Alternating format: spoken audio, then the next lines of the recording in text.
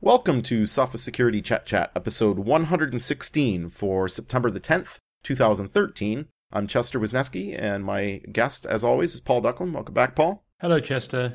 It's good to have you again. I was thinking about how, since you've been getting more regimented with the way we do the Chat Chat, we've been a lot more consistent, pretty much every 2 weeks on the spot, and I have you to thank for that. I appreciate your help and encouragement and preparation. I'm glad you are keeping regular, Chester. Duck is the fiber of my life. Thanks, Duck.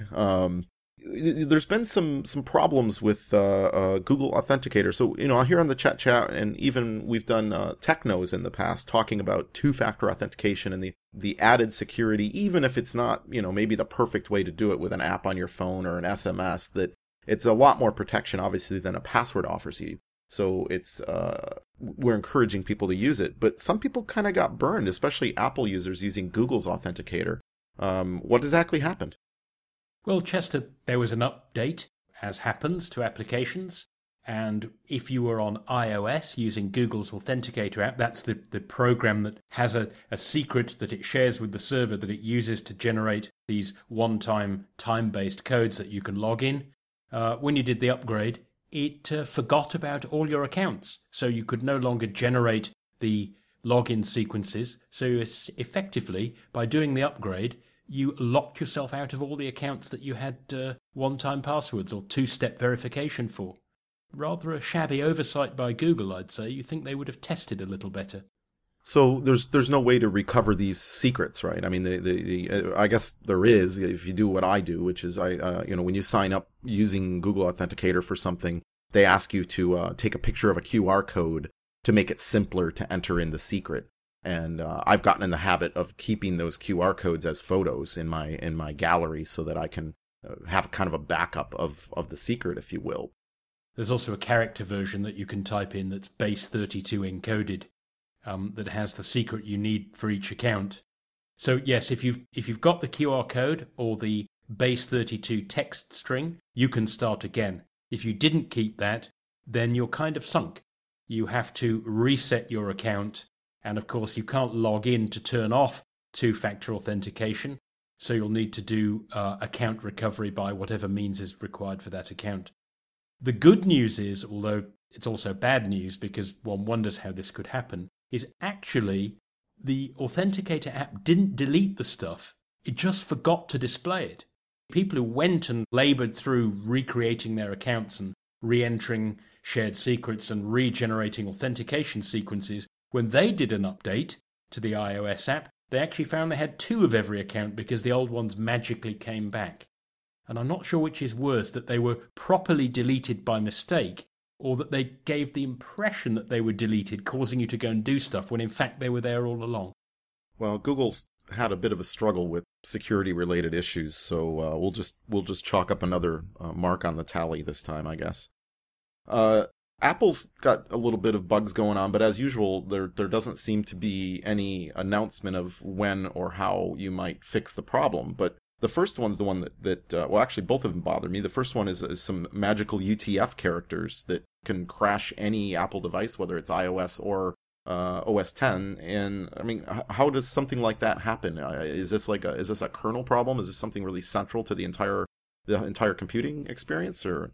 As far as I can see, Chester, there's a bug in a library called Cortext, which deals with text rendering for a whole slew of applications on OS X and iOS devices.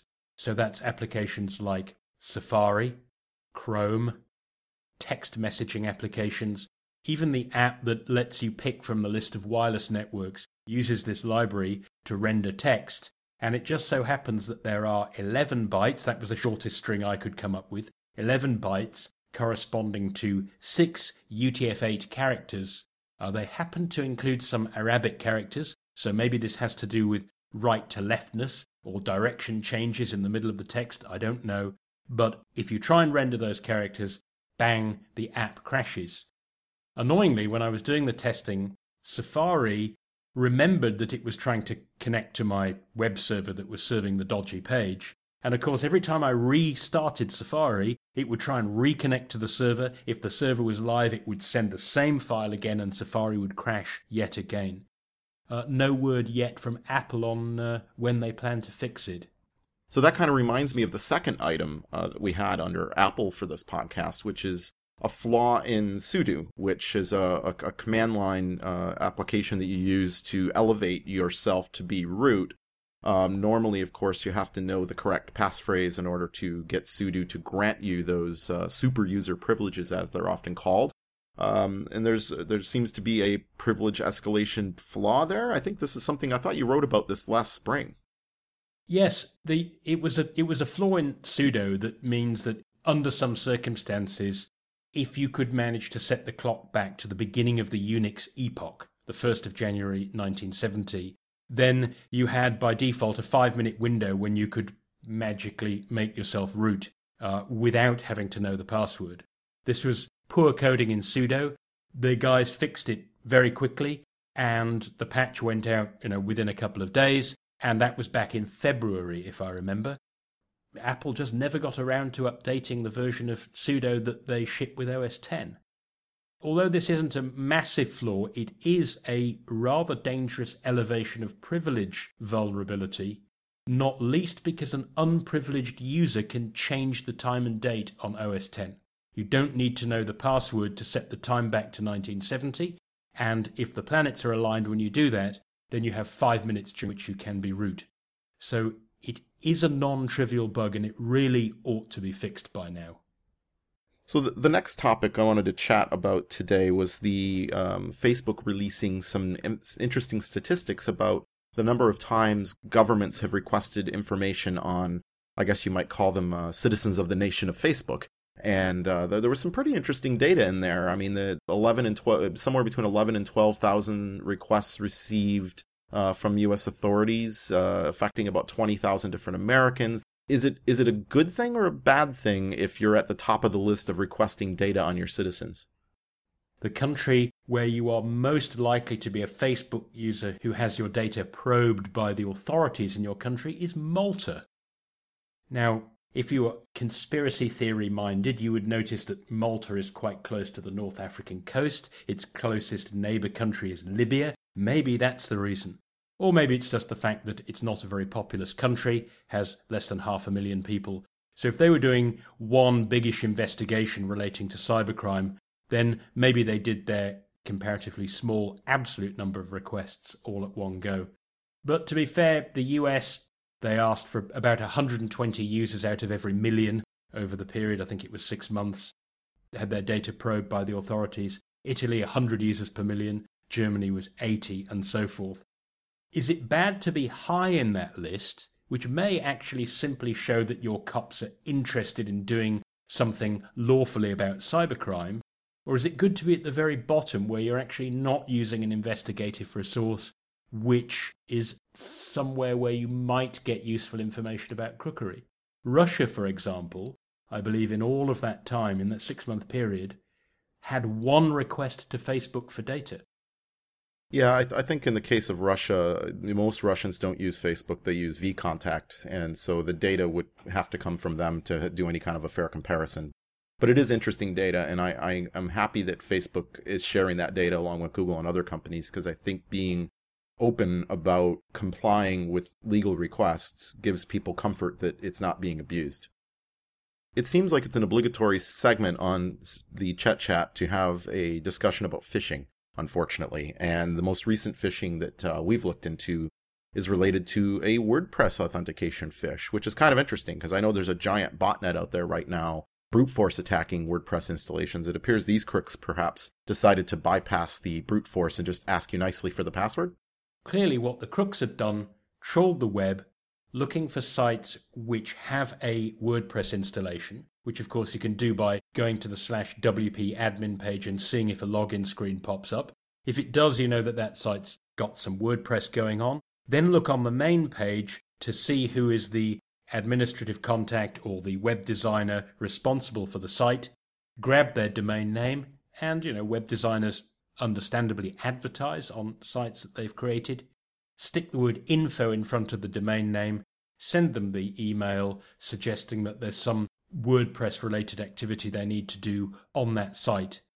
you should spot the fish. There's a mismatch between the domain that it takes you to and the domain that it's asking you to log into. But again, if you're in a hurry, visually, the login screen is absolutely picture perfect. And the reason for that is they just rip the code straight out of WordPress. Yeah, that's a good point, Paul, because I was investigating some banking Trojans and phishing stuff a few weeks ago, and the code was heisted directly from the bank's real login page, and I could tell because there was actually an error in the JavaScript, and the bug occurred both in the real bank's login page as well as the code that the crooks were using on their page. So, well, maybe, Chester, if we can't nobble them for bank robbery, then we can get them for copyright infringement. Yeah, where are the copyright police when we need them? Be careful of what you wish for. I was preparing for an event here in Vancouver this week and decided to do a little bit of war walking to see how we're doing on the wireless security front, since that's a topic that you and I and some of our colleagues have been talking about for quite some time. And I just thought I'd briefly share a couple statistics that I think are kind of encouraging, at least here in Vancouver. I walked around, for folks that are familiar with, the general downtown area. I went from Cole Harbor to Yaletown, and over to Chinatown and up Robson Street in the main shopping district and this type of thing. And I managed to survey 8,362 access points, and 81% of those had WPA or WPA2 encryption enabled, which is quite encouraging. Only 4% were using WEP, which is as good as not using any encryption, really, if you're concerned about protecting your data. No, it's slightly worse. Yeah, well, 1% were ad hoc, and 14% were open. And of the ones that were open, I did a count. There was about 1,100 of them. About 75% of them appeared to be either a coffee shop, a hotel, a restaurant, this type of thing, being kind to their guests. So I found those numbers quite encouraging. Any announcements from you, Paul? Yes, Chester, I'd just like to give a quick shout to Sophos Australia. For about a decade now, we've been fans of an annual cybercrime conference run by the Queensland Police Service, where they try to get experts from around the world together, from law enforcement and from the private sector, and not just to talk about cybercrime, but to actually come up with what is each one of us going to do in the next 12 months that will make a difference. And they've had some spectacular successes against far-flung cybercrooks as a result. And anyway, at this year's conference, they had their inaugural Partnership Awards for community engagement by people in the private sector, and Sophos Australia won. So well done to everybody who's put time and effort into doing their bit to fight cybercrime. Yeah, and I'd like to thank Rob Forsyth as well. I see you've got a photo of him in the in Naked Security blog about the Partnership Awards. So, well done, guys. So that concludes Sophos Security Chat episode 116. As always, our podcasts are available at podcasts.sophos.com. For the latest news, you can go to nakedsecurity.sophos.com. And of course, the podcasts are also available via RSS or on iTunes. Thanks for listening, and until next time, stay secure.